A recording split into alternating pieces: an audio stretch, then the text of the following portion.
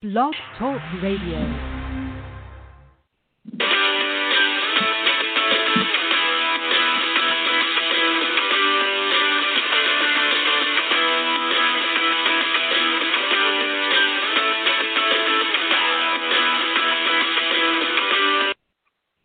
Welcome to Kentucky Basketball Across the Bluegrass.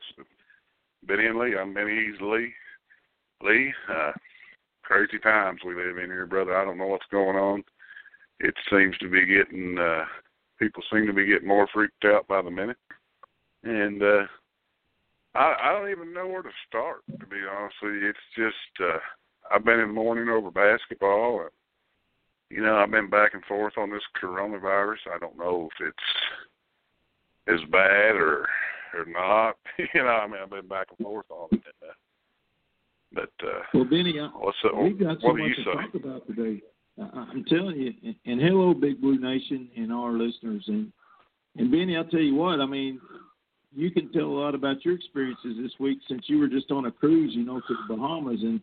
And I'll tell you what, I was worried about you. I know a lot of folks on Twitter that we talk to and follow us and we follow that we were all generally concerned about you. But glad you had a good time, and your video looked like you were letting it loose. So I'm going to tell you, and this is going to sum up your question to me. This is going to sum up my answer. From that moment where you were dancing and doing the cats to the next day is surreal. Absolutely surreal, because we went from that moment in Kentucky on a high and going into the SEC tournament in a total shutdown.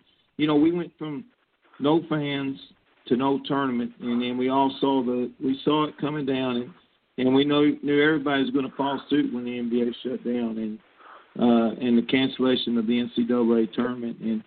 And yes, as Kentucky fans and members of Big Blue Nation, I think sometimes we're spoiled, folks. I mean, we've got the best program in the country, in my opinion. And, sometimes we put that first. But, at the end of the day, I know we all agree that we're going to do what's best for everybody and generally concerned about, the people and the public and getting control of this coronavirus.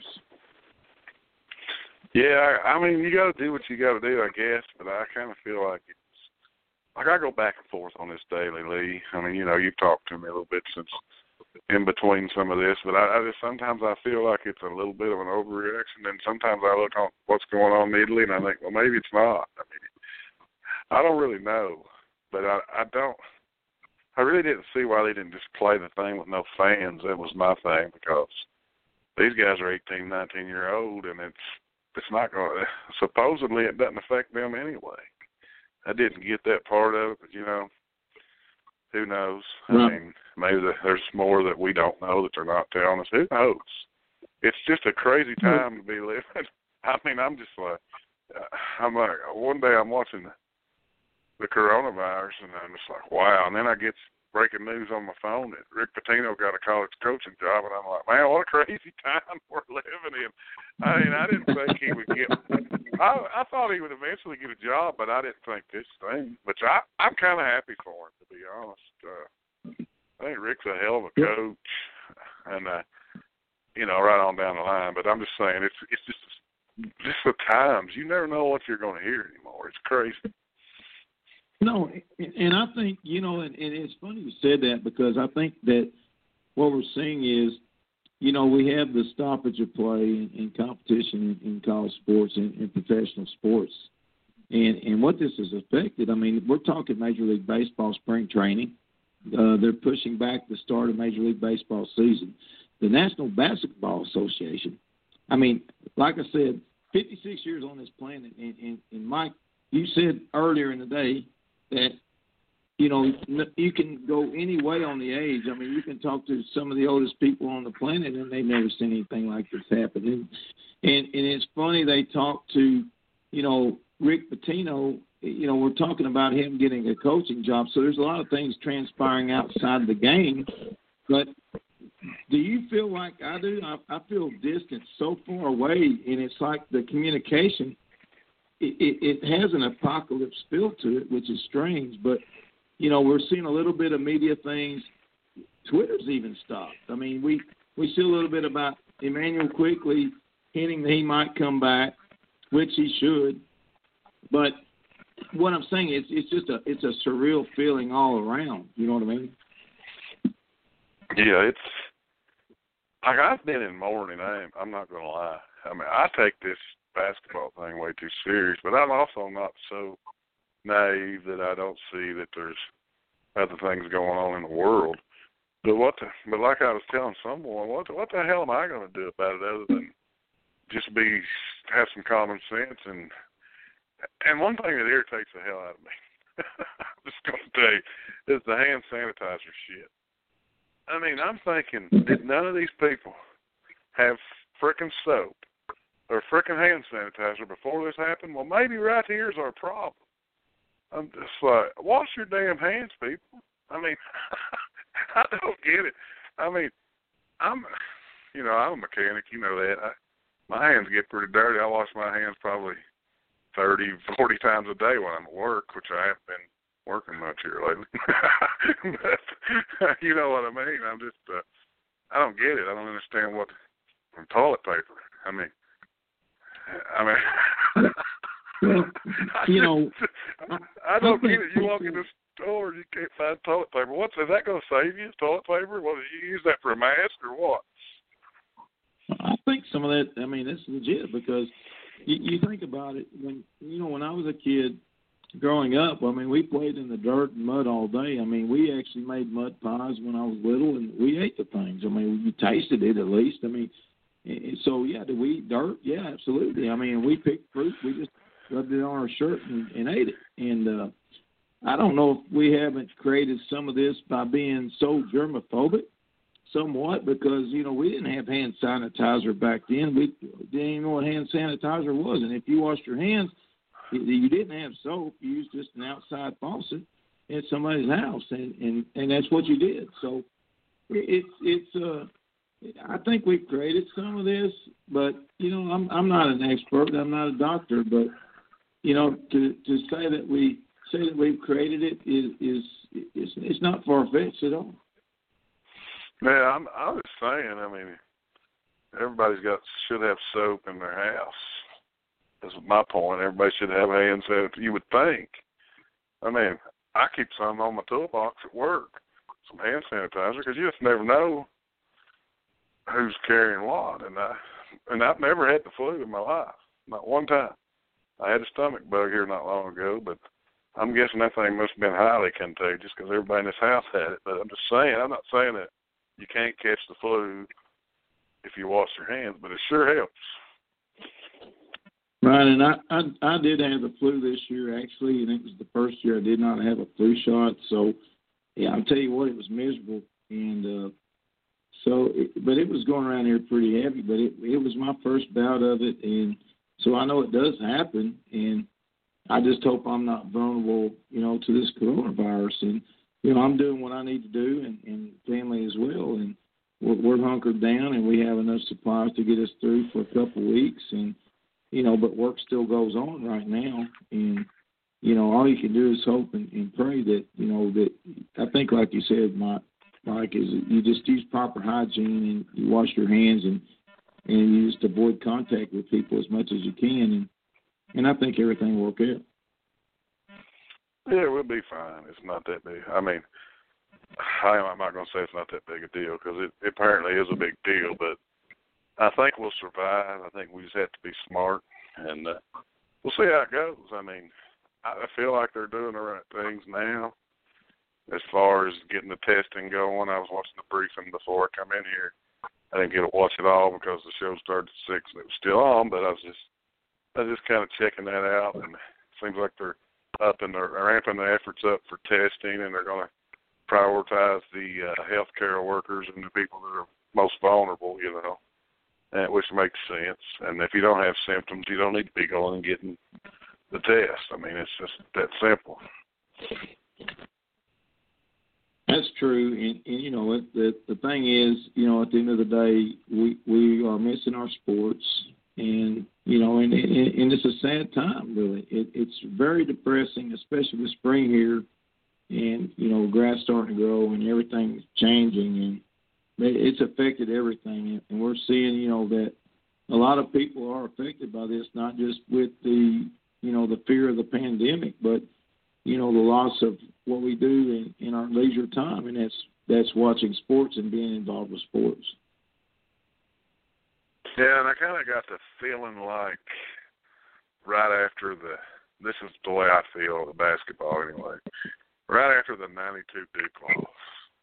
That's how I felt since they canceled the SEC tournament. I felt that way because I watched those guys in Florida, and I'm sitting there and watching that, and I'm like, man, Quickly's doing nothing. Maxie's doing nothing. Higgins isn't even there. And these guys are battling for a win here when they were down 18, and then they come back and they won the thing. And the guys, EJ and Johnny and Keon Brooks, man, I'm thinking these guys are ready to make a run now. We're going to make a run.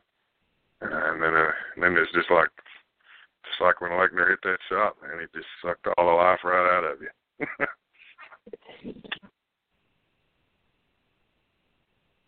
Well, it did, and the bad thing about it is that, we saw Ashton Higgins play his last game, and it just really sucks. And, we never thought that was going to happen. And, what we're missing out on and what the kids are missing out on is, this is their last game, and they're at Kentucky to play the NCAA tournament and the SEC tournament. And this is the best time of the year. It's what everybody looks forward to. And these guys are going to miss out on that. And, so are we as a fan base. Yeah, and I was headed to Nashville because I thought that I had to work Friday. And then they decided they wanted me to wait 14 days because I was on the cruise, which I understand their decision, and they pay me, so I don't care. If that's what you're going to do, fine. And I thought, well, hell, I'm just going to go to Nashville. I was getting ready to head to Nashville when I got the news no fans, and or that they were talking about no fans. And I thought, well, maybe I ought to hold up here. And then I was like, kind of like you. I thought, well, I'll just go down and hang out in the bars and watch it, man, with the real Blue fans, And then the news came that they were canceling it, and it was just like, shit, what a time to have. Here I'm thinking, I got all this time off. I'm going to watch the opening day of the NCAA tournament. Not have to worry about being at work. I'm going to sit back like I'm on a cruise, son, drink some bourbon and watch basketball, and just took it all away from me.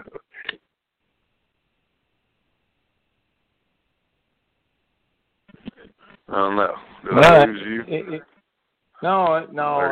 I'm just contemplating on what you were saying, and and I was going to do the same thing. I was going to go to Nashville too and just spend a couple of days there. And, I was a little hesitant at buying tickets because of the possibility of what happened, but I still thought, well, even if I don't get a ticket, I'm going down there and hang out with Big Blue Nation in Nashville and just watch it down there and celebrate with the group. But it's not going to happen now. So it's a big letdown, and I know a lot of people look forward to it and invest in it and invest a lot of time in it, planning in it. And these people, they're the ones that are being affected also. The crazy thing is usually when you get to the end of the season, and it's wildly crazy. I mean, this whole situation is something that we've never experienced. Usually when you find out the season's over, it's not 5 minutes. You're talking who's coming, who's going, who's leaving, what coaches are going to be fired.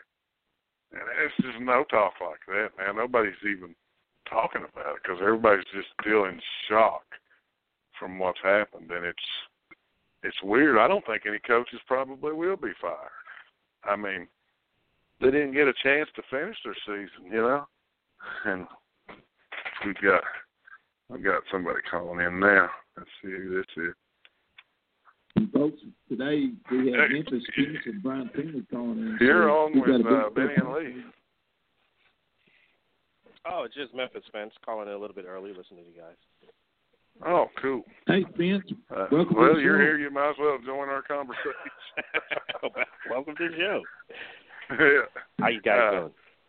We're doing great. I appreciate you coming on again. And, I've become a regular listener to your show as well, and I really enjoy it. And you all knocked it out of the park the other day with the after this, and I was talking to Lee before the show. It's going to be hard to do a show because I really don't know what. Because, like I was just telling him, at the end of the season, usually we're talking about who comes, who's leaving, who's staying, and what coaches are going to be fired across the country. And then it's just no talk like that right now because everybody's still kind of in shock from the coronavirus thing. Yeah, COVID-19's kind of taken over the discussion on primarily most of the sports talk shows. I mean, this is where if you've been doing it for a little while, you make your money because you still have to figure out how to entertain people and maybe even take their minds off of the what's really going on in this country. Not to a level where, you're totally ignoring it. You want people to, kind of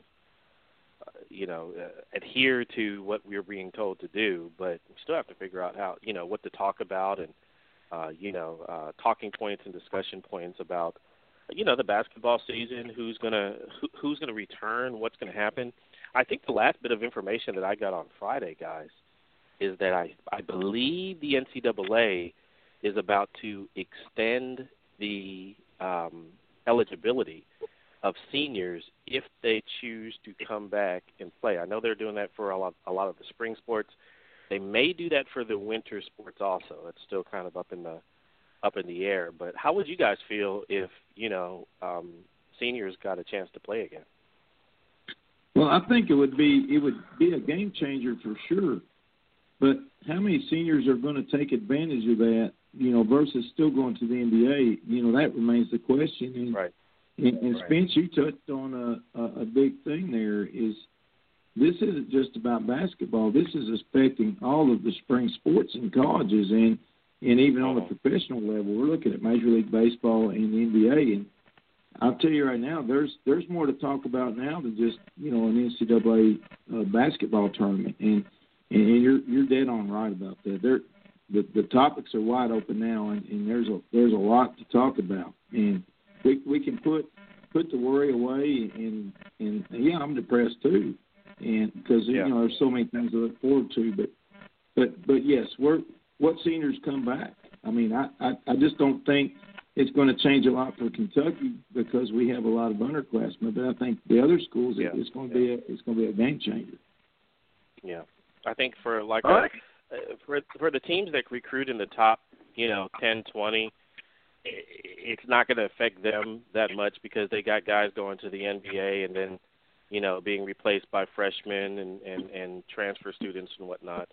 For teams like Dayton, maybe Dayton can pull it together or something and make a run next year. I don't know. But yeah, it'll affect some schools in one way, and schools like Kentucky, Duke, even Memphis. I mean, it's unlikely that Precious Achiuwa or any of those guys are coming back if they can get into the NBA.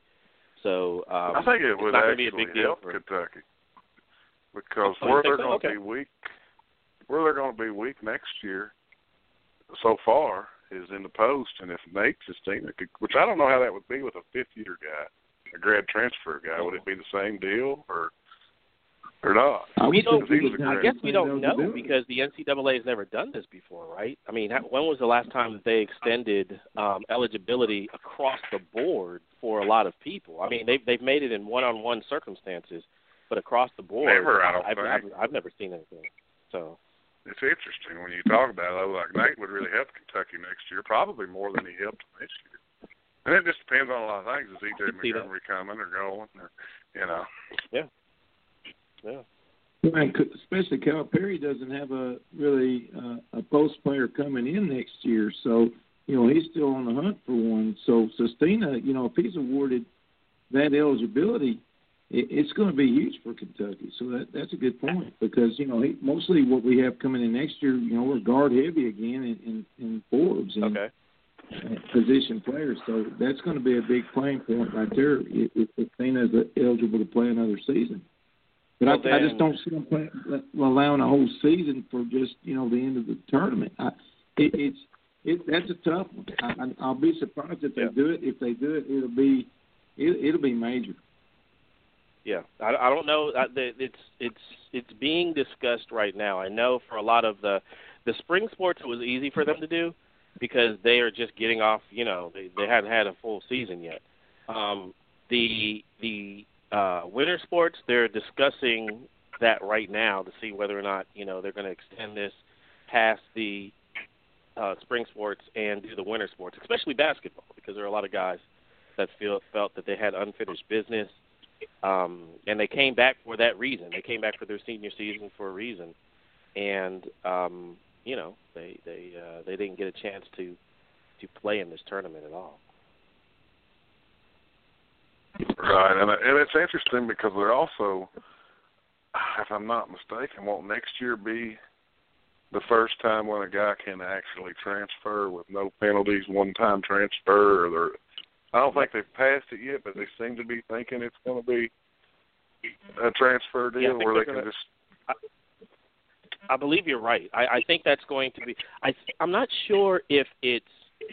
I think that goes into. I think they may have passed it, but it doesn't go into effect until August for the winter sports, I guess, or the fall sports, where you can actually do a one-time transfer, no question asked, and have immediate eligibility instead of going through the waiver process, which will kind of it's kind of what I expected to happen eventually. Once you have a transfer portal, then you're creating an unusual demand on that waiver process, which wasn't created to handle a transfer portal. So I figured at some point in time, one or two things are going to have to happen. Either they're going to ease up on the waivers, or there's going to be a massive a massive undertaking, basically, to kind of clear out a lot of these waivers in a reasonable fashion, because there are some guys, the higher profile guys, that were getting their, basically their things processed in a lot more timely of a fashion than just your regular, 3-star transferring from Illinois State to, Wichita State. Nobody's even looking at his stuff. So so it's kind of I think we're going to have that coupled with possible extended eligibility for the winter sports is going to be a very interesting thing coming up this year. Spence, do you think that's just a way of the NCAA just to avoid litigation and the time involved in the hearings for the waivers on these players? Because in the past, a conference school could deny the player going to another conference school. So that's waving all that out of the way. Do you think that's what the NCAA has behind their decision on this? I think it has more to do. That could be a. That's a really good point, because that could be a reason why they're doing the one-time waiver. But I think it is more of a demand issue that they can't really supply the teams to look at these waivers and clear them or not clear them, because there's a lot of different circumstances. I mean, some guys want to transfer inside the conference. Sometimes guys want to transfer outside the conference. It used to be where schools could block, certain, interior conference. And I know there were some Pac-12.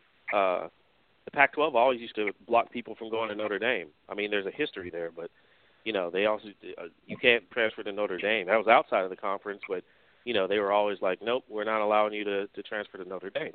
So there's a lot of historical blocks that are in place that are going to be torn down because of the transfer portal. And I think it has a lot to do. I think it could be lawsuits. That could be one of it. But I think it has a lot to do with now there's just the amount of kids that used to transfer, like just 3-4 years ago, compared to who's in the transfer portal now, it's gone up 500%. And the teams that clear these things, they haven't been extended, 500. There's not 500% more of the teams that actually clear these waivers.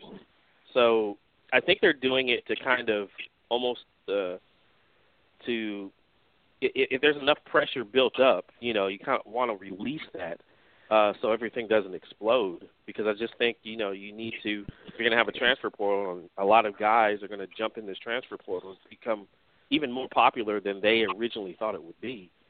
Now you have to have a way of letting people transfer at least once without having to go through the process, because there's no way to actually, they don't have the bureaucracy to basically run through and clear these guys within a timely fashion. By the time they get to it, they're probably 2-3 weeks into the season when they're saying, "Oh yeah, you can transfer immediately." Well, we've already lost 2 or 3 weeks now. That doesn't compute. So, but that's a really good question. I'll kind of look into that. I don't know if it's a legal issue or not. I think it's more of a demand issue now that we have about 500 or 5 times the amount of people transferring that we did 4 years ago, especially in basketball and football. I think it's just created a demand that they can't put up with right now. Exactly. I think it's going to be. It may have something to do with the employees they have hired, and that's what I wonder. If we look at the NCAA and see, what kind of layoffs or what kind of minimizing they've done, structurally as a company, as an organization, and that might have a direct reflection on that. I know there's and I'll probably be talking about that this week on the College Credit Hour. I read a story, and somebody did a really good job of how the NCAA, back at the turn of the century, they started building up a war chest specifically for situations like this COVID-19 situation where they couldn't play the NCAA tournament. They figured, we've had so many years running in this, and eventually something's going to go wrong. Let's build up this war chest, and they did. To somewhere around, I think it was either $400,000 or $4 million, somewhere around there.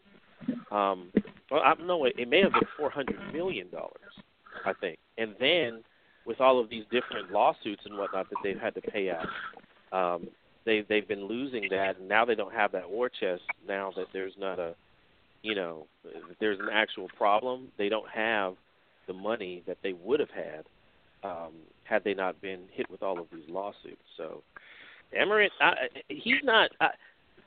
he's well-spoken, but it feels like he's always behind the curve when it comes to these things. Like he's not looking at this. He's not looking 5-10 years out. He's just reacting to things as the commissioner of the NCAA and not really leading them into the future. Do you think this is going to cause some chaos, though? I mean, just imagine, let's just say Kentucky. Let's just take Kentucky because everybody listens to us is pretty much Kentucky fans. Let's say they add Luka Garza next year from a transfer to what they've got coming in and coming back. I mean, that's a game changer. They're probably another 40-0 type team, I'm trying to figure out who's going to get better because of this. I mean, because there are a lot of teams, like this year was it was weird, wasn't it? I mean, we were looking around, and at one point in time, we thought the 1 seeds were going to be like San Diego State, Dayton, and Gonzaga, and I'm like, that's never happened before, right? These teams are never 1 seeds, I mean, maybe one of them, gets a 1 seed or a 2 seed, but these teams are never 1 seeds. How did this happen? And I don't know if it continues where some of these mid-majors and whatnot become, just start running the table, or it be just because they're not playing anybody. But I noticed something, and you guys are basketball heads too. I noticed something this year, and I was trying to figure out why did it happen. I was watching Villanova versus Temple, and it was in February, it was mid-February, and I was like, man, because it's usually those games, those out-of-conference games late in the season where I start figuring out, okay, now that we've been through the injuries, we've been through the freshman issues, we've been through the, hey, how is this team going to work? Now let's see how teams from one conference play against teams from another conference, and I start judging, Okay, who's strong? Which conference is strong? I just realized, and I started looking this up because that was the only out of conference game this year in February. And I started looking this up. I was like, when did that change?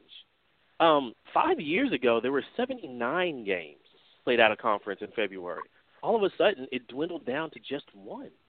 And now these teams aren't being challenged late, so you have San Diego States and Gonzaga's just, killing their field because there's nobody out there. There's nobody. They're not playing anybody.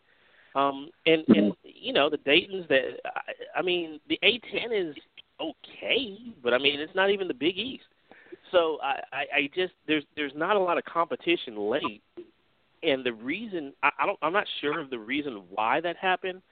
I just know that coupled with this new metric, these ratings, these net ratings, it feels like teams that actually have a much harder conference, they're not getting the benefit of the doubt sometimes in terms of their who they're playing early, and the late games aren't happening. So there's no way to get that juice from another conference like the Big Ten.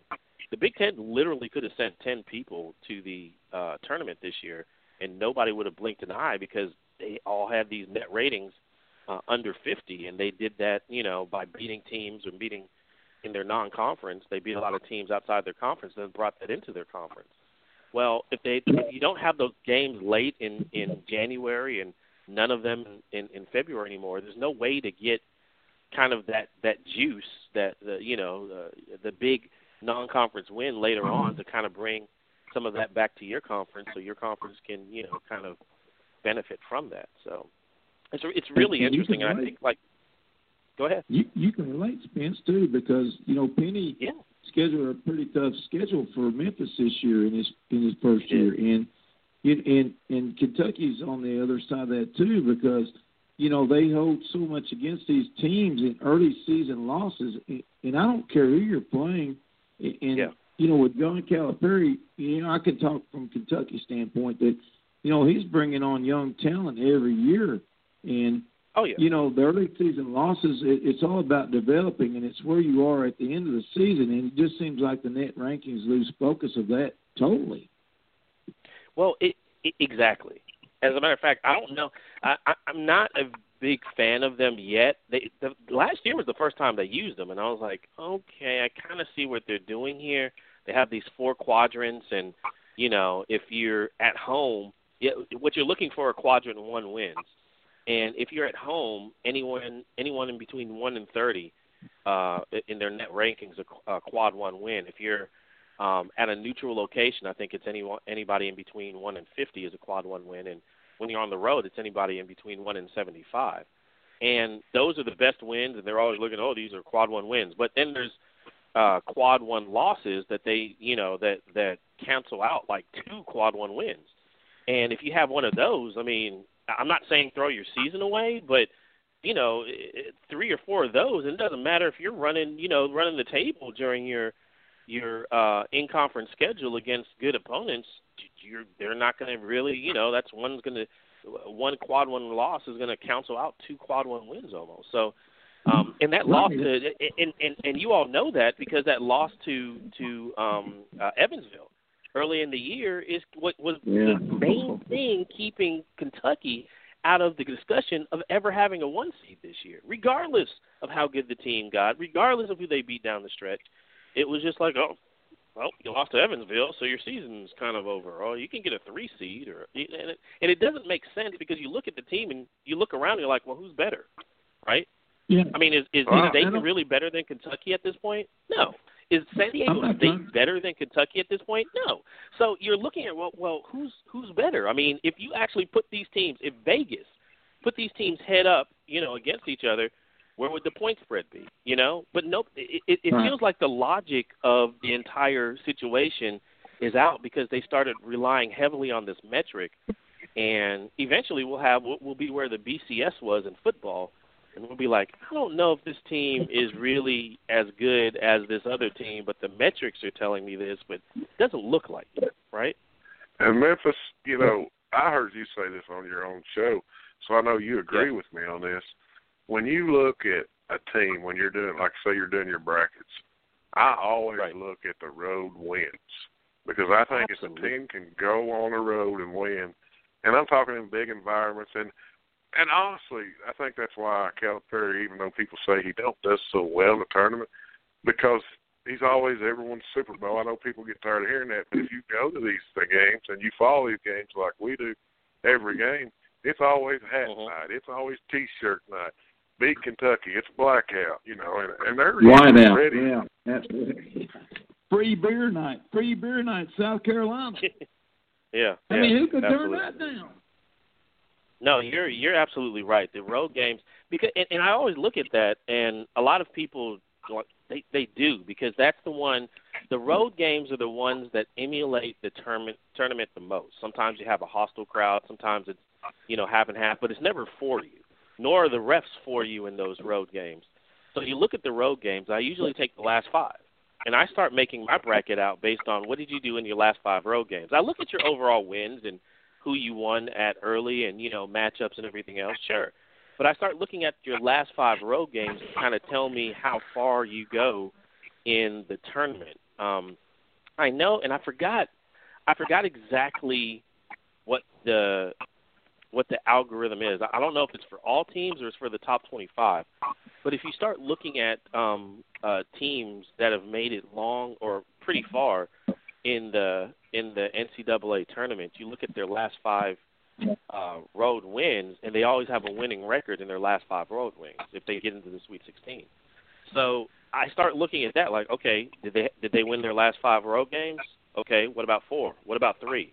Because if you win 3 out of 5 in your last 5 road wins, then you have it's something stupid. It's like a 50% chance more than another team that went 2-5 in their last 5 road wins to get to the Sweet 16. And I was like, okay, this is probably the best indicator for me anyway to figure out exactly, if a team's going to get to the Sweet 16 or not, especially if I don't know too much about them.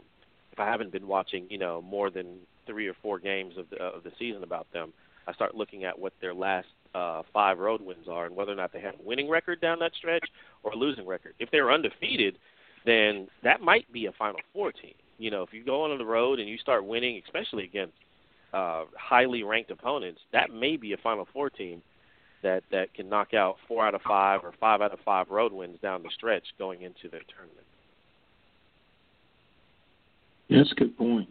And so let's change gears just a little bit. Spence, we're going to talk a little bit about Tubby. And I know we were supposed to have Brian Finley on, and I guess Brian, I don't know what's happened with him, but this is current news. So let's talk about Iona and Rick Pitino and the hiring of Rick Pitino during this pandemic we're having. So just bringing this up a little bit, and where does my question is, so Rick Pitino, not really a man of integrity right now in the NCAA. And, right. And you look at somebody like Tubby Smith, and I think we would all three agree that he's definitely a man of integrity. Oh, not a real bad recruiter. I mean, if you're comparing him to Pitino, recruiter. Absolutely, yeah. Not the best recruiter, but where's the line divide on? Why does Rick Pitino get this job? Above some of the other guys that applied and interviewed for this job. I mean, money and wins. Is it based on experience? Yeah, well, I mean, I know, but where does integrity matter? Because that's what the NCAA is all about, is integrity. So well, answer your question, I'm Benny, confused about it. Benny, you and I were talking about this just off air and in the chat room. Rick Pitino is probably one of the better X's and O's coaches. He can usually coach, circles around the field that we see out there now. But hey, I mean, if we're trying to compare Rick Pitino to really a lot of different coaches, but especially somebody like Tubby Smith, I mean, the moral fortitude is there in one and not really in the other for a number of reasons. And I started really, I mean, can Pitino recruit? Well, absolutely. Now, how he was recruiting at Louisville, if the feds had to get involved in his recruiting practices, I'm wondering how he can recruit now. But what Iona's doing is they're making this is a financial play for them. I believe Louisville's an Adidas school, right? Yep. Absolutely. Iona is also an Adidas school. Just throwing that out there. So, the connections of, hey, man, Rick Pitino got a whole lot of money from Adidas to Louisville, so maybe he can at least, if he can get a fourth of that to us so that we can, get our program up and rolling, then, that's a financial play. I just find it funny that they would do this in the midst of a national emergency considering a virus. And, one of the, as I remember, good old Rick and porcinis and, strippers. And I'm like, man, this guy knows a lot about viruses, his personal life. There's a lot of people in Big Blue Nation consider Rick Pitino the coronavirus. Right. I'm like, wow.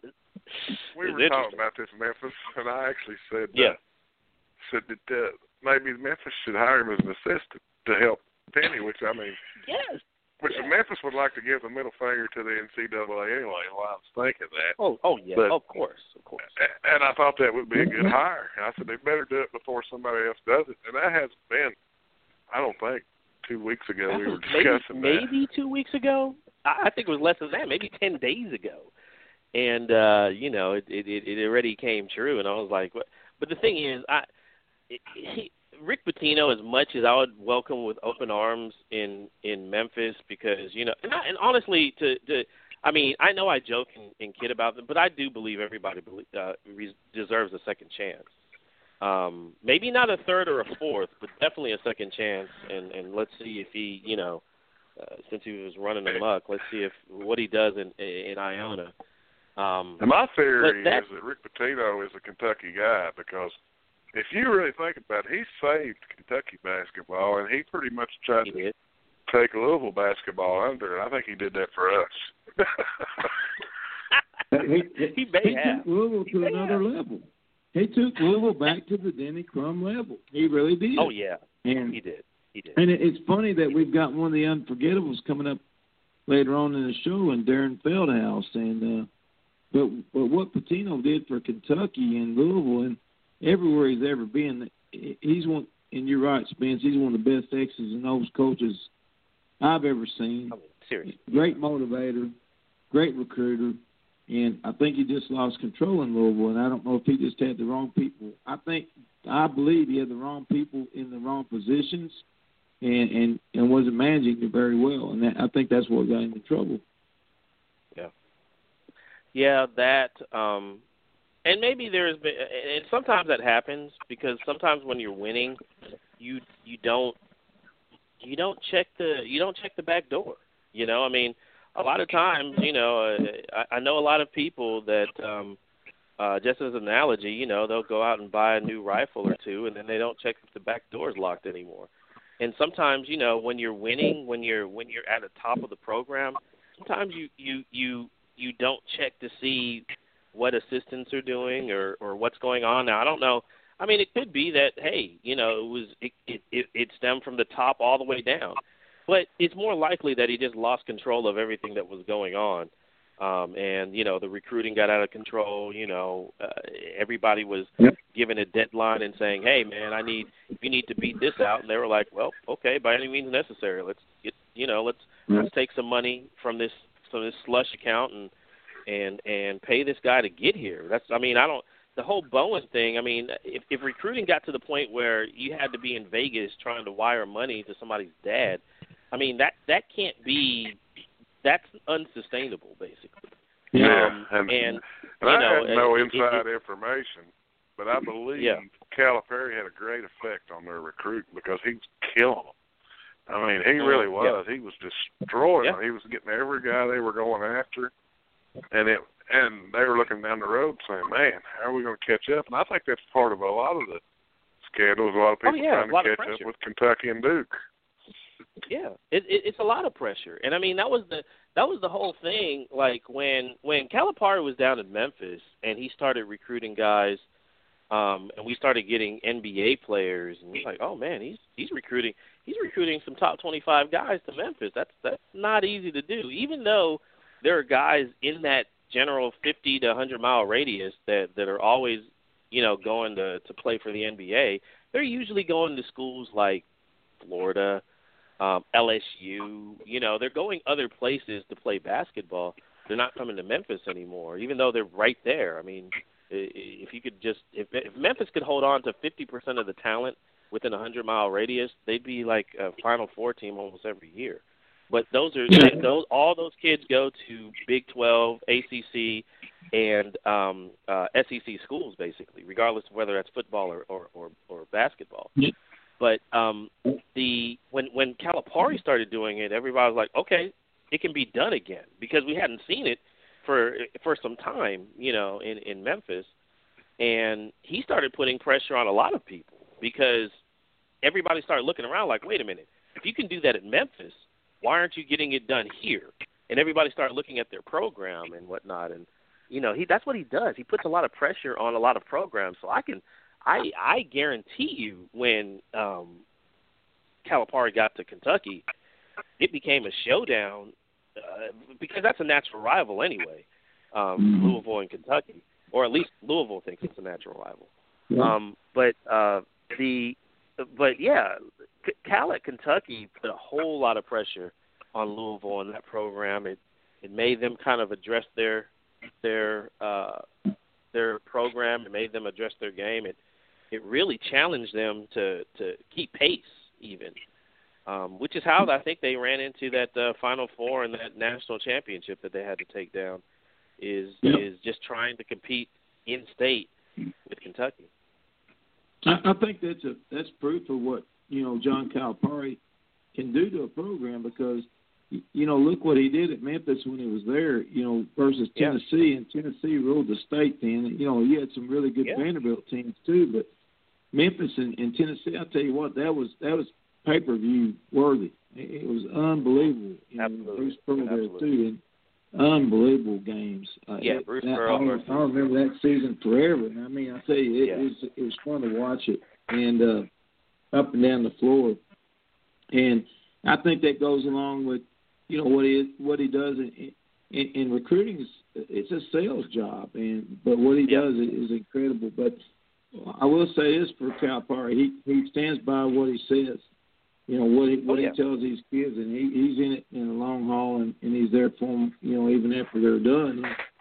But just going back, let me ask you this, and you guys, Spence, you're down in Memphis, and it's a big city. I mean, how is that different? I know Benny and I are from smaller towns, and do you have toilet paper?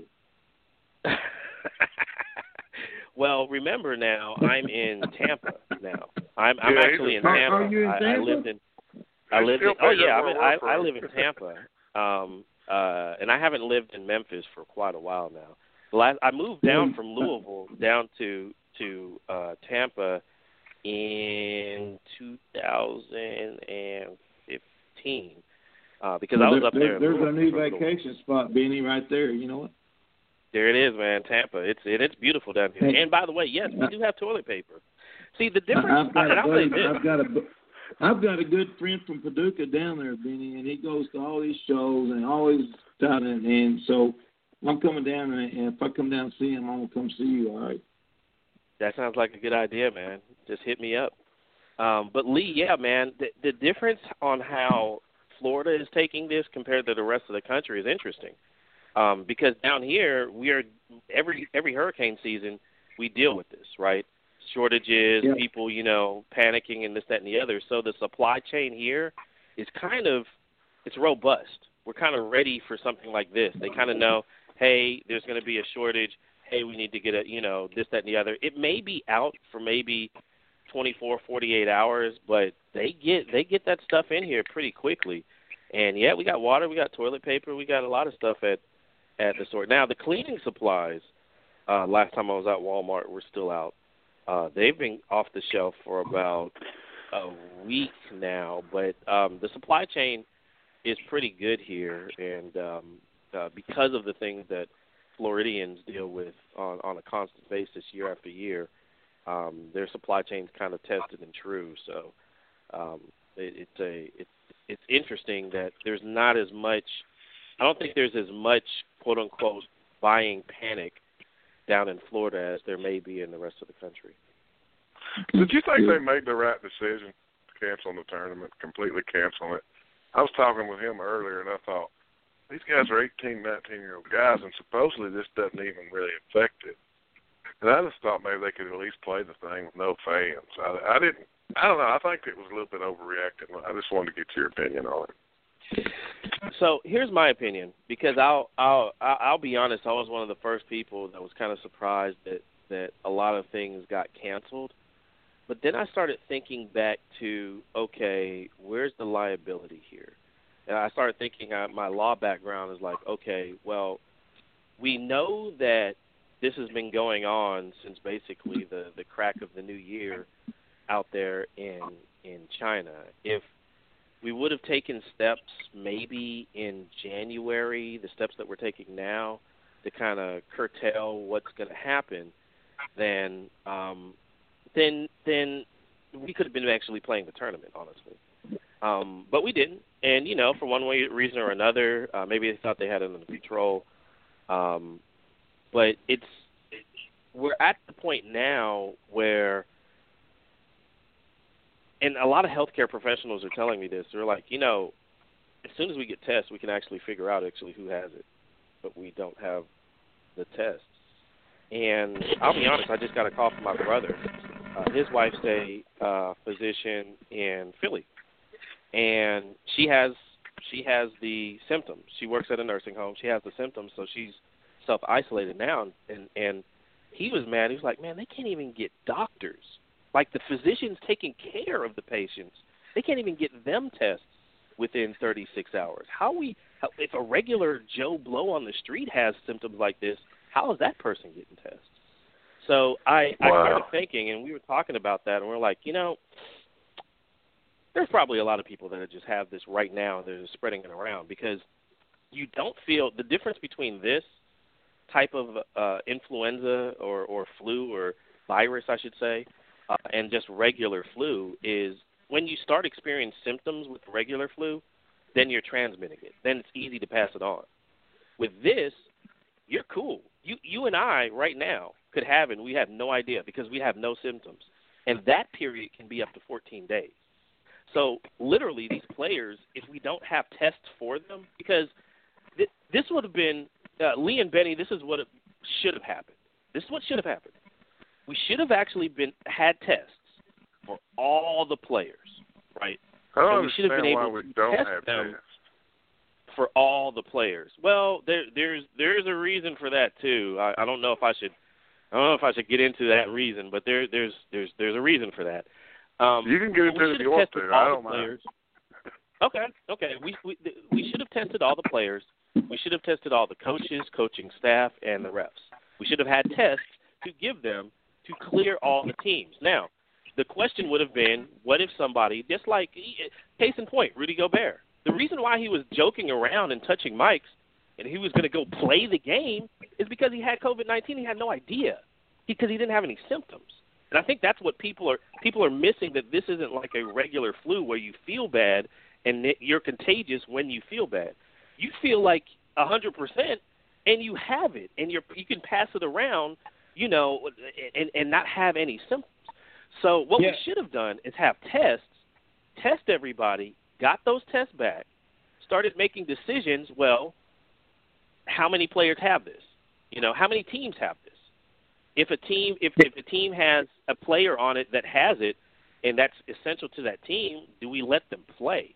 But we didn't have the tools in order to make that decision. And not having the actual test to be able to roll out to all of the players, to all of the staff, to all of the officials, then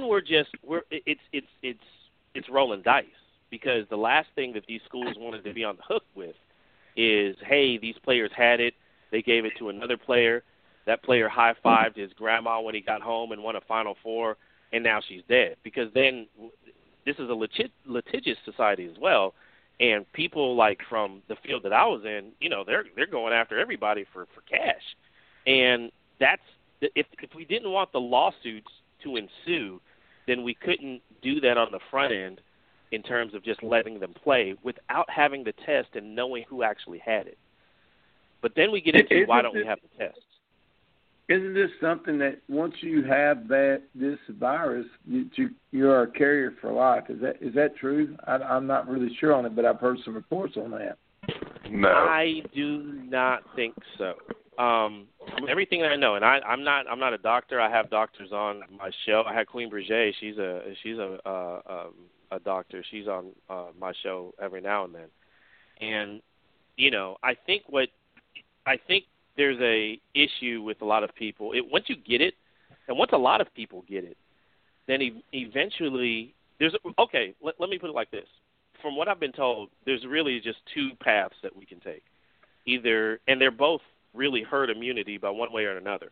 Either a lot of people can get it, like 40 to 70% of the country can get it, it run its normal course, kill who it's going to kill, and then we'll get a herd immunity. Or we come up with a solution, an immunization really, and then there's a mass immunization where everybody gets these shots. It gives you a little bit of it, just like the flu shot or whatnot. And then we reach herd immunity that way so that it stops, getting in us. But I don't think you're a carrier for life or anything like that. I don't think it's something like, I don't know what viruses do that. But this is something that is going to run its normal course. And we're just really trying to, at this point, save lives and not overload the medical community with patients coming in. Okay, good. That's what's going on in Italy. They don't have enough rooms and triage to handle everything, and they're having to choose who lives and dies, which is sad in its own right, and that's what they're trying to prevent here. Yeah, you don't want it to be acute. I think I guess we've seen the graphs on the nightly news and everything else, but they don't want this thing to be acute. They're literally trying to drag this out for 6 to 12 months so that everybody's not in the hospital in a span of 2 or 3 months trying to look for respirators and everything else. Because if we buy ourselves enough time, then everybody can have a respirator. If we don't, the difference is, 100,000 people going to the hospital within 6 months is different than 100,000 people trying to get that same medical attention within 30 days. So that's why they're trying to ban people from, social gatherings and trying to keep people away. They're trying to keep it from spreading very quickly. They know it's going to spread at this point. They're just trying to keep it from spreading very quickly. And they think that, closing down a lot of these sporting events will keep it from spreading quickly. Because let's be honest. And I said this on my show on Friday. Let's be honest. Last time I was at a game, and the XFL is here in Tampa, and I went to a Vipers game. And I used the restroom just like everybody else. There's a line in the restroom, use the restroom, go and wash my hands. Well, I wash my hands. I'm in the mirror, looking back. Like 5 to 10 dudes just, do their business and leave. So it's really us. They're like, man, we don't practice a good enough hygiene as a country, basically, to show up to any of these games or whatnot. And honestly, who knows if the players would do that or whatnot. But I think the number one reason, Benny and Lee, that they had to cancel it is we didn't have the tests to actually go through all the teams, because it would have been a selection committee process. We test everybody. We get the results, because it's possible to get the results of a test after it's tested in 48 hours, because the Utah Jazz did it. And who was the other team? The Raptors, whoever they were playing, they got it in 48 hours. But so Donovan Mitchell and Rudy Gobert are the only two that actually have it, as far as from the test, right? Yes, that's that. As well as we know now, yes. I don't know. I heard that Charles Barkley was self-isolating. And I was going to say, I heard there was a third party there, but I'm not sure. But I think it all relates to the Jazz team. But I thought there was a third party there, but I may be wrong. There may be. And as I talk to some of these health professionals, the issue there's a lot of issue with these. There's a lot of issues in terms of who makes the test and who profits off the test. Honestly, that's why we don't have the test. The World Health Organization has a test, obviously, because they're the World Health Organization. So sorry about that alarm. But the World Health Organization has a test, but that's outside of the jurisdiction of the United States. The CDC is who is inside of our jurisdiction. Who profits off the test, how accurate they are, blah, blah, blah. That was an issue from the get-go. So we wanted to rely on our own tests, but we didn't have enough information to make them. And, we didn't want to go off of anybody else's tests. We wanted our own tests. I understand why, but then again, in times like this, I wouldn't mind having, a European test or a Chinese test. But then trusting if this test is good, or if it's up to the standards that we would consider good and accurate, because the accuracy of the test is the most important thing. Queen Breguet was trying to explain the difference between the false positives and false negatives of the tests that they use now. So I don't know if the test that the World Health Organization met the standards that we would use in this country in terms of how accurate the test is, because every test, regardless of what it is, it doesn't even have to be like medical tests. I mean, if we're talking about polling, if we're talking about statistics, whatever, we could be talking about basketball statistics. There's a margin of error, right? We want that margin of error to be as low as possible, like 3% one way or 3% the other way. But in some countries, it's allowable to have 10% one way or 10% the other way. Well, that's a 20% margin of error if you look at it. And, that means that 20% of the people that take this test and they say that they're negative are actually positive for it, except we don't know it. And so what has to happen? They have to take another test later on to kind of, round off that margin of error. And if you take that would be cool if people were testing every week to see if they had it, like in other countries. But that's not the way. That's not the way things work here. So let me ask you guys a question. Yeah. This is just something I'm curious of, because me and my fiance, we went back and forth on this, and just how scared are you guys as far as I'm just going to tell you, I'm not scared in the least. I'm going on with my daily life just because there's nothing I can do about it, and I keep my hands washed. I probably wash a little more than I did before, just because I think about it more. But are you guys living in fear from this? Because I know a lot of people are living in fear because of this. I'm not living in fear, but I tell you, I went and bought about 2 weeks worth of Bear Creek soups, and and I just bought 7 days, 14 packages. And I figured, well, I'm gonna live on potato soup or cheddar and broccoli soup for 2 weeks, and that seems to be the generalization. It's a 2 week incubation, what do you want to call it? But the period is 2 weeks, so. But I didn't go out and go nuts like anybody else, and I'm still going to work tomorrow and in my regular job for the rest of the week. So I'm not. I'm watching the news. I'm staying alert to what's going on, but I don't think I'm not in a panic mode. Are you, Spence? Not at all. I mean, I don't. There's really no reason to panic or fear, especially. I mean, I don't know if you guys. I mean, I'm a Christian. Absence from the body is present with the Lord. If this thing were to take me out, I don't, I go to heaven. Ooh, I'm not really you know what I'm saying? So I'm not living in fear, but there are a lot of people that have no idea what, what's on the other side or anything like that. So God has our time planned, brother. God has exactly. our time planned. Exactly. So I don't think you should live in fear in this day and age. I don't. But there are a lot of people. You're right. There are a lot of people that are living in fear. I'm not one of them, though. I'm not going to be like one of those Kentucky snake handlers that just jeopardizes my health and goes out there in the crowd. No. The crowd just to try I'm to going to get be it. honest with you You guys. know? This is the first vacation I've taken in 20 years, and it ended up getting extended by 2 weeks, and I am completely and totally bored. I hear you. I hear you, man. And I think Brian. Let me tell you something, Benny. Don't rub it in, Benny, because I already know you're getting paid for this vacation. So don't rub it in, butthole. Right. Hey, we would like to welcome, I this. think, Brian Finley to the show. This is you're on with Benny Lee and Memphis Spence. He's been with us for a little bit now. Hey guys, what's going on? Welcome to the show, Brian. Thanks for having me, man. How are you guys doing with all the chaos that's going around? Man, that's what we were not discussing. chaotic, And you're out in Los Angeles, is that correct?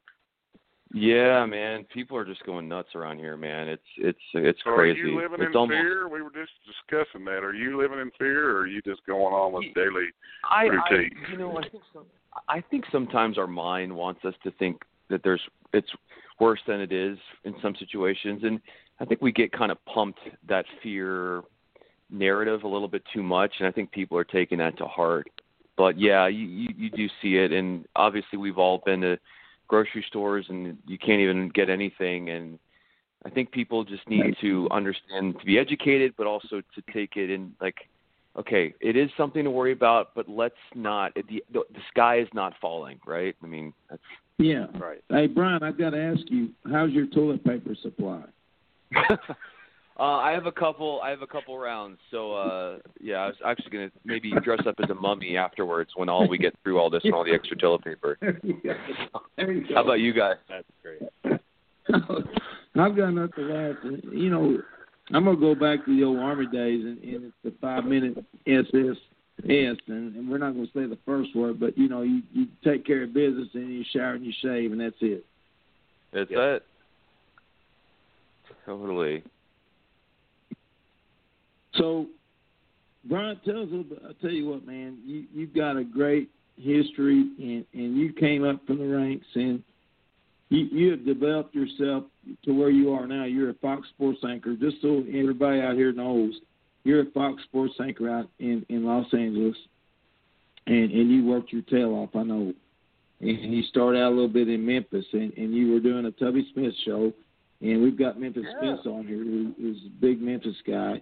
So sure. Now we can go back to that. So let me ask both of you, what did you think of Tubby Smith as a person and as a coach? Ooh, I'll let you go first. Okay, yeah. I mean, personally, I love Tubby as a human being. He was the nicest guy like you could ever meet. He was always like, he would check on me, you know, like we would text, and I feel like he really just had this genuine appreciation for people and was really an authentic, real human being. And I think he's a really good coach. And I think that Memphis didn't give him a fair rap when he was there, and it's unfortunate, but he's a stand-up guy. He's won a national championship, and I can't say enough good things about my workings with him and just the kind of human being that he is.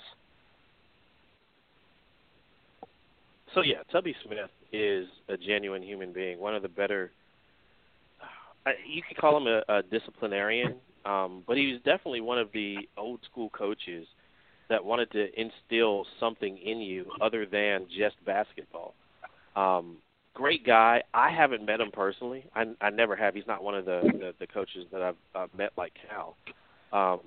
But I know that when he was in the program, a lot of the boosters and everything that I regularly talk to, they were impressed by him. They just thought that he needed some help because the things that he was doing at the time were things that were working, say, in the mid-'90s, maybe turn of the century, but wouldn't work necessarily in the day and in the environment of recruiting these days. They even thought that some of his plays were a little bit dated, but he knew X's and O's probably better than Penny does now. And he knew how to play the college game. He kind of knew how to maneuver around the college game. I was always one of the proponents to say, hey, can't we get Penny in as an assistant under Tubby before Tubby leaves? You know, kind of marry the two. You know, we got recruiting plus, you know, X's and O's here. Let's do that and see what happens. But that's not what everybody wanted. Everybody wanted something, a fresh new slate, a resurgence in the program. Sure. And they thought Penny would be able to provide that in the first couple of years.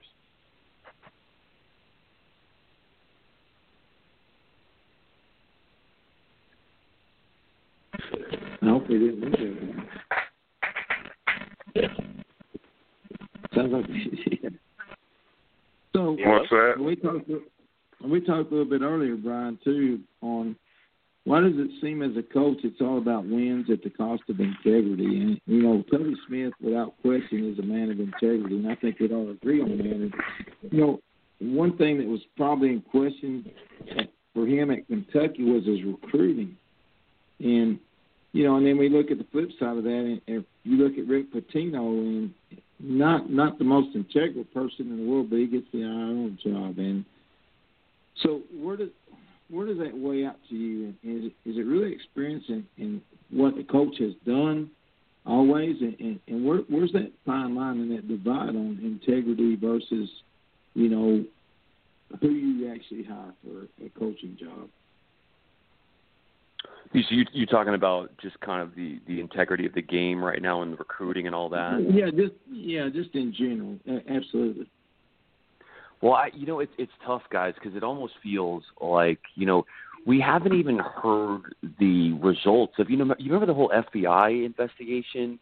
We haven't even heard the ramifications of what kind of consequences are going to come out of that. Like, people are like, well, this took place a couple of years ago with the whole Adidas thing. Why haven't we heard anything yet? And I know Rick Pitino was caught up in that, and they still haven't even announced if he's going to receive punishment or what that might even be, even though he's taken the Iona job. So people are wondering why it's taking so long for, I guess, the FBI to come up with these things. And then you hear about what Kansas is involved in, and now they received a notice of allegations from the NCAA, and Kansas is refuting every single aspect of it.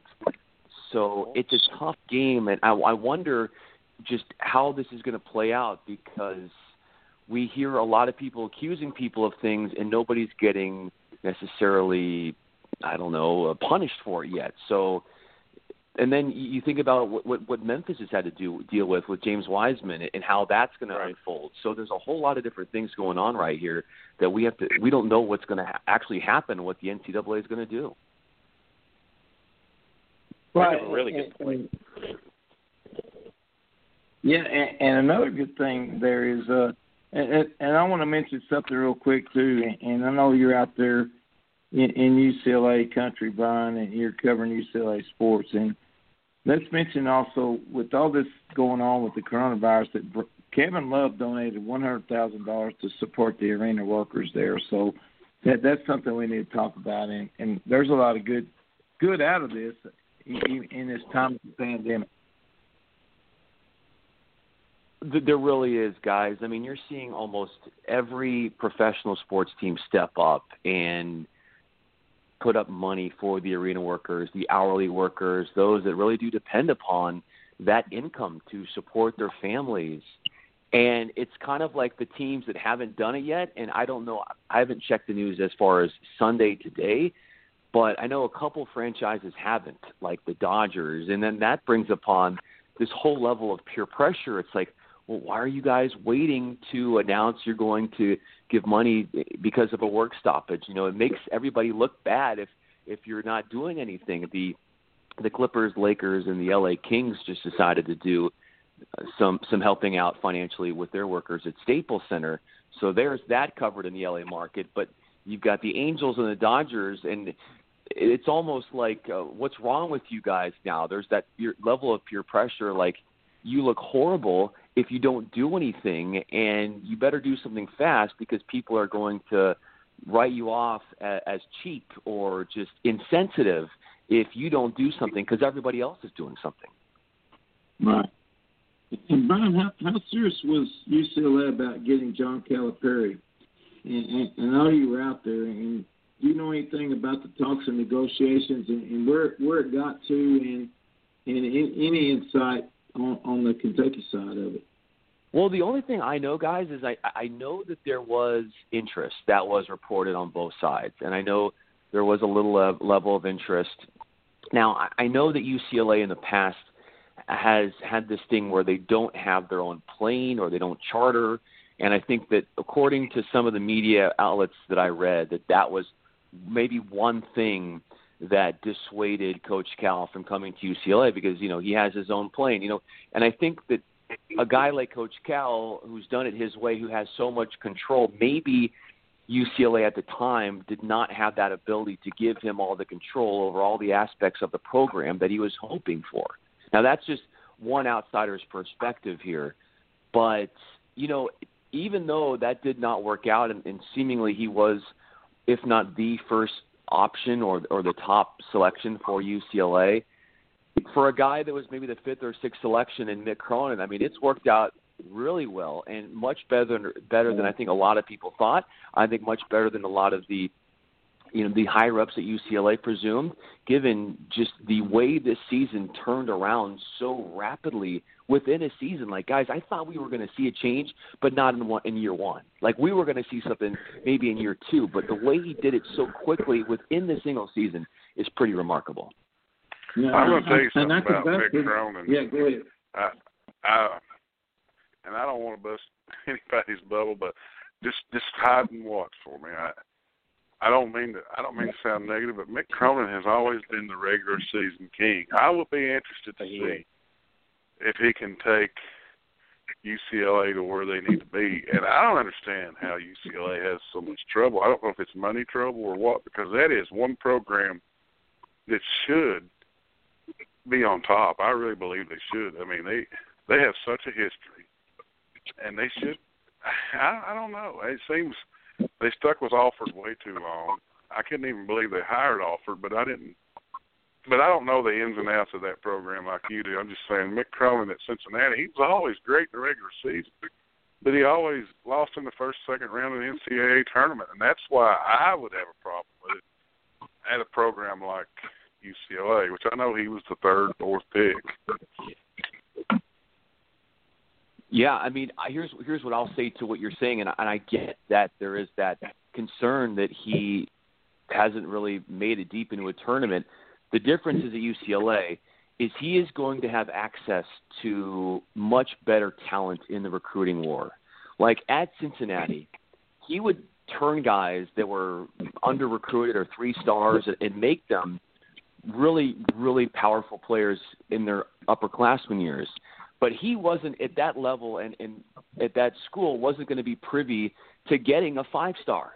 That's just the way the world works in college basketball. And so if his principals are going to UCLA and now he's access to players that he would never have been able to get at Cincinnati, maybe that is what's going to push this team deeper into the NCAA tournament, because I think the biggest thing that Mick Cronin did when he took over, he got rid of the feeling of entitlement.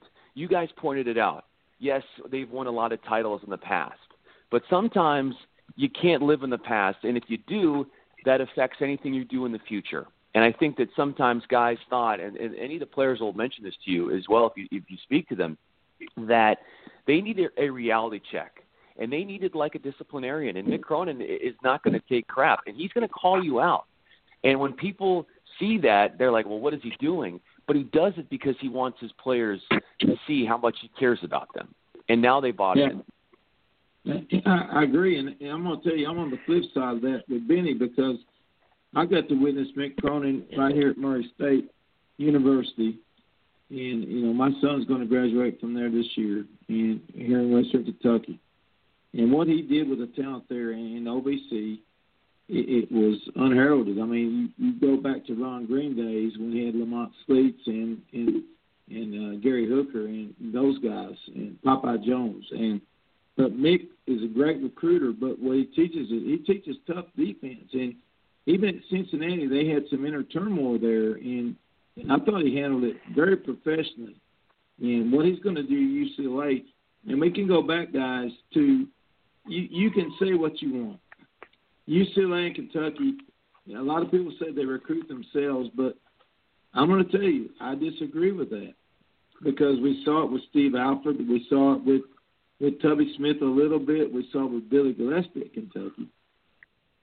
They're big name. I agree with you, but they're big name programs, but they do not recruit themselves. You have to have the right guy recruiting there, and I think Mick Cronin's on the right path. And you talk about a man with integrity, and that's what I don't know, Lee. I just myself personally, I think he's done a great job this year. Don't get me wrong, because I thought they were dead in the water. But I'd like to get Memphis' take on Mick Cronin, because I know Memphis is big in college basketball as well. Yeah. I think this is what I'll say about Mick Cronin. I've been watching him coach for forever. It's not as if he hasn't had, he's gotten, and you know how guys, I'm pretty big in recruiting. He had Jermaine Lawrence back in 2013, 5-star guy. Where is he? He doesn't really develop the talent as well as some of the others. He gets 4-star guys all the time. Now, I'll say this. He's going to have probably twice as much talent at UCLA year in and year out. He may have a 5-star every year at UCLA. Hopefully. UCLA can probably recruit itself. But it's not as if talent's been the issue with the way he coaches. There's something – I think there's a deficiency when it comes to just tournaments. I don't know if he knows how to coach in tournaments. I don't know if he knows how to make those adjustments quick enough. I think he's really good with the X's and O's during the week. In game, when you have to make a substitution or switch up what you're doing in game, it doesn't happen as often as you would like. He's not like the guy that's going to change the game plan at halftime and win you the game. He's the guy that throughout the week he's going to, figure out, give him a couple of days, and he'll figure out, a plan to go on the road and get this win. In the regular season, he's fantastic. But he's one of those guys, whenever you saw, Mick Cronin, who's Cincinnati, okay, well, he won't be in the Sweet 16 because that was kind of what he did, and there are a lot of guys, there are a lot of coaches like that. And there are some coaches that may, they may not be the best during the regular season, but they're built for the tournament and they're built for how March Madness works. So there's, Mick Cronin. Let's see. Let's wait. I'm in the camp of let's wait and see what he can do with the talent that he'll have now. Because the argument that he didn't have enough talent at Cincinnati, it's not like Cincinnati's never had talent or can't recruit. They get some guys in there. Back when Kenyon Martin was there, back when what's his name was there. But the idea. Yeah, the idea that Cincinnati didn't have the talent, I'm not certain on that. Of course, they don't have enough talent, or the talent that UCLA actually is able to pull in and recruit year in and year out. But Mick Cronin's had his opportunities. I just don't know what he's done with them after the regular season. And we'll let you go ahead, Brian, because you're out there watching it day in, day out, so we'll let you respond there.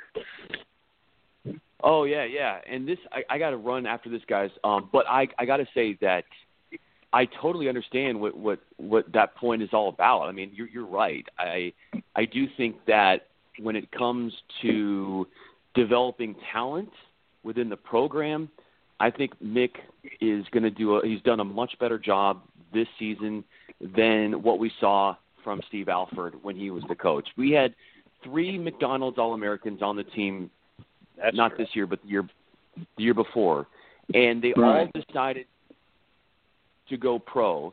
And you had Chris Wilkes, Jalen Hands, and Moses Brown. I don't think any of them are in the NBA last time I checked. I think one of them got drafted in the second round. That was Jalen Hands. I think most of the guys are in the G League. I don't even know where Chris Wilkes is.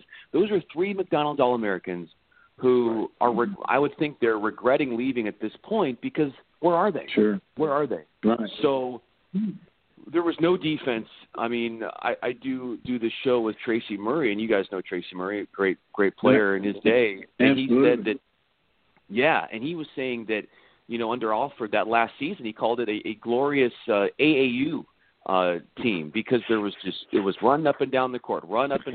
Nobody plays defense. So what I've seen from guys this year from Cronin is players that did not think that they were capable of doing such things like a Chris Smith, who's leading the team in scoring, when he was averaging 6 points a game last year. Guys are being thrust into roles that they weren't expecting, that maybe they didn't think that they could handle, and they're doing it. And so that's where I get your point about Mick Cronin maybe not always developing talent the right way, but at least in this small sample size at UCLA, he's done a pretty good job so far in getting guys to play better than they were the year before. And I think he's going to have a lot of success because he's got some great recruits coming in, and he's a great X's and O's coach, no doubt about it. And his defense is stellar. And Brian, tell everybody where they can follow you and catch your work, and we'll let you get out of here. You said you had to get, and that's fine. And we'll let Memphis go here just a second. We've had Memphis on too long, I know. Yeah, you're good. You can follow me on Twitter. Just my Twitter is Brian Fenley, Brian with a Y, Fenley, and happy to talk hoops with anybody. Drop me a line, and we'll continue the conversation. Thanks again, guys, for having me on. I really appreciate it. Hey, thanks for coming on, and we'll talk to you later. All right. And Memphis, I appreciate you coming on.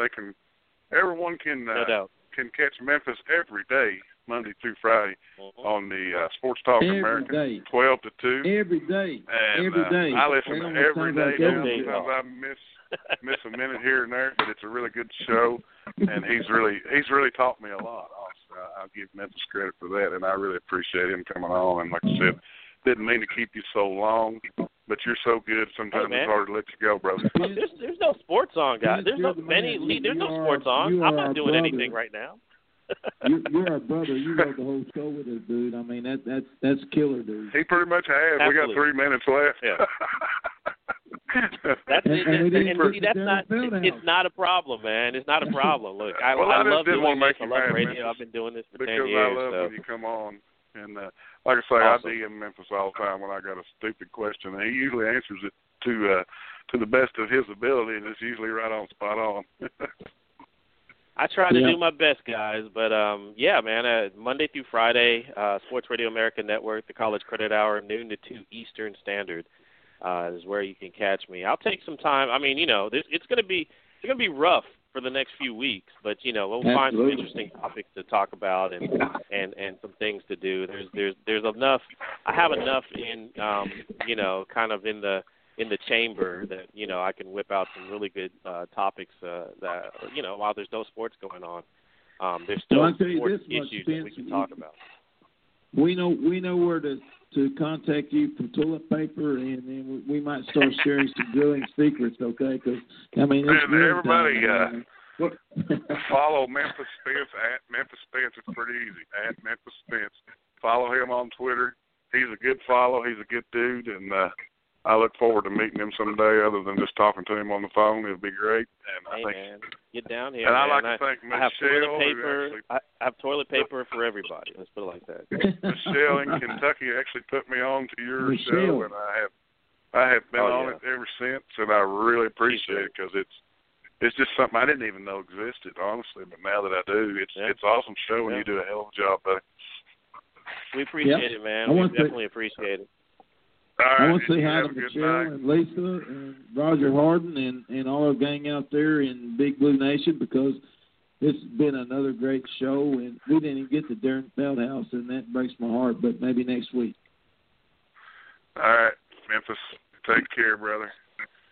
You all have a good one, Benny and Lee, man. It's a pleasure. I guess I probably need to come on more, guys. The Big Blue Nation's been supporting our show ever since I got to Louisville. I thought Louisville fans would support. Hey, you're welcome anytime. Not as much. And we don't even have to invite you. You got the number. You just call in. We'll cancel everything, and we'll let you hang out with us. Bro, Memphis is in my backyard, man. It's right here in my backyard. I mean, it's right here, and I've been there and done it and played the blues with them guys down there. So we got a lot to talk about. All right, man. All right, Take later care. on.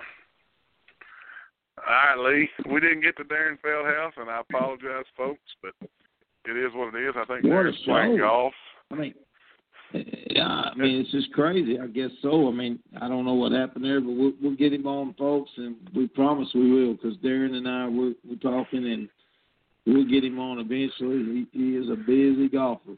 I think he's working up to the senior PGA or something. But we will have what a Cotton story, Nash man. next week for sure. Yeah. We'll have Cotton Nash. And Bobby Blaze. like I say, I hope everybody knows what to do because I have no clue. I miss Kentucky basketball, but I love all y'all, and we're here for Big Blue Therapy anytime you need it. And Lee B. and y'all have a great night. Thanks, Lee, for everything you do. Thank you, Benny. I love it, brother. All right, good night, everybody. Have a wonderful rest of your Sunday. See you next week. Later on.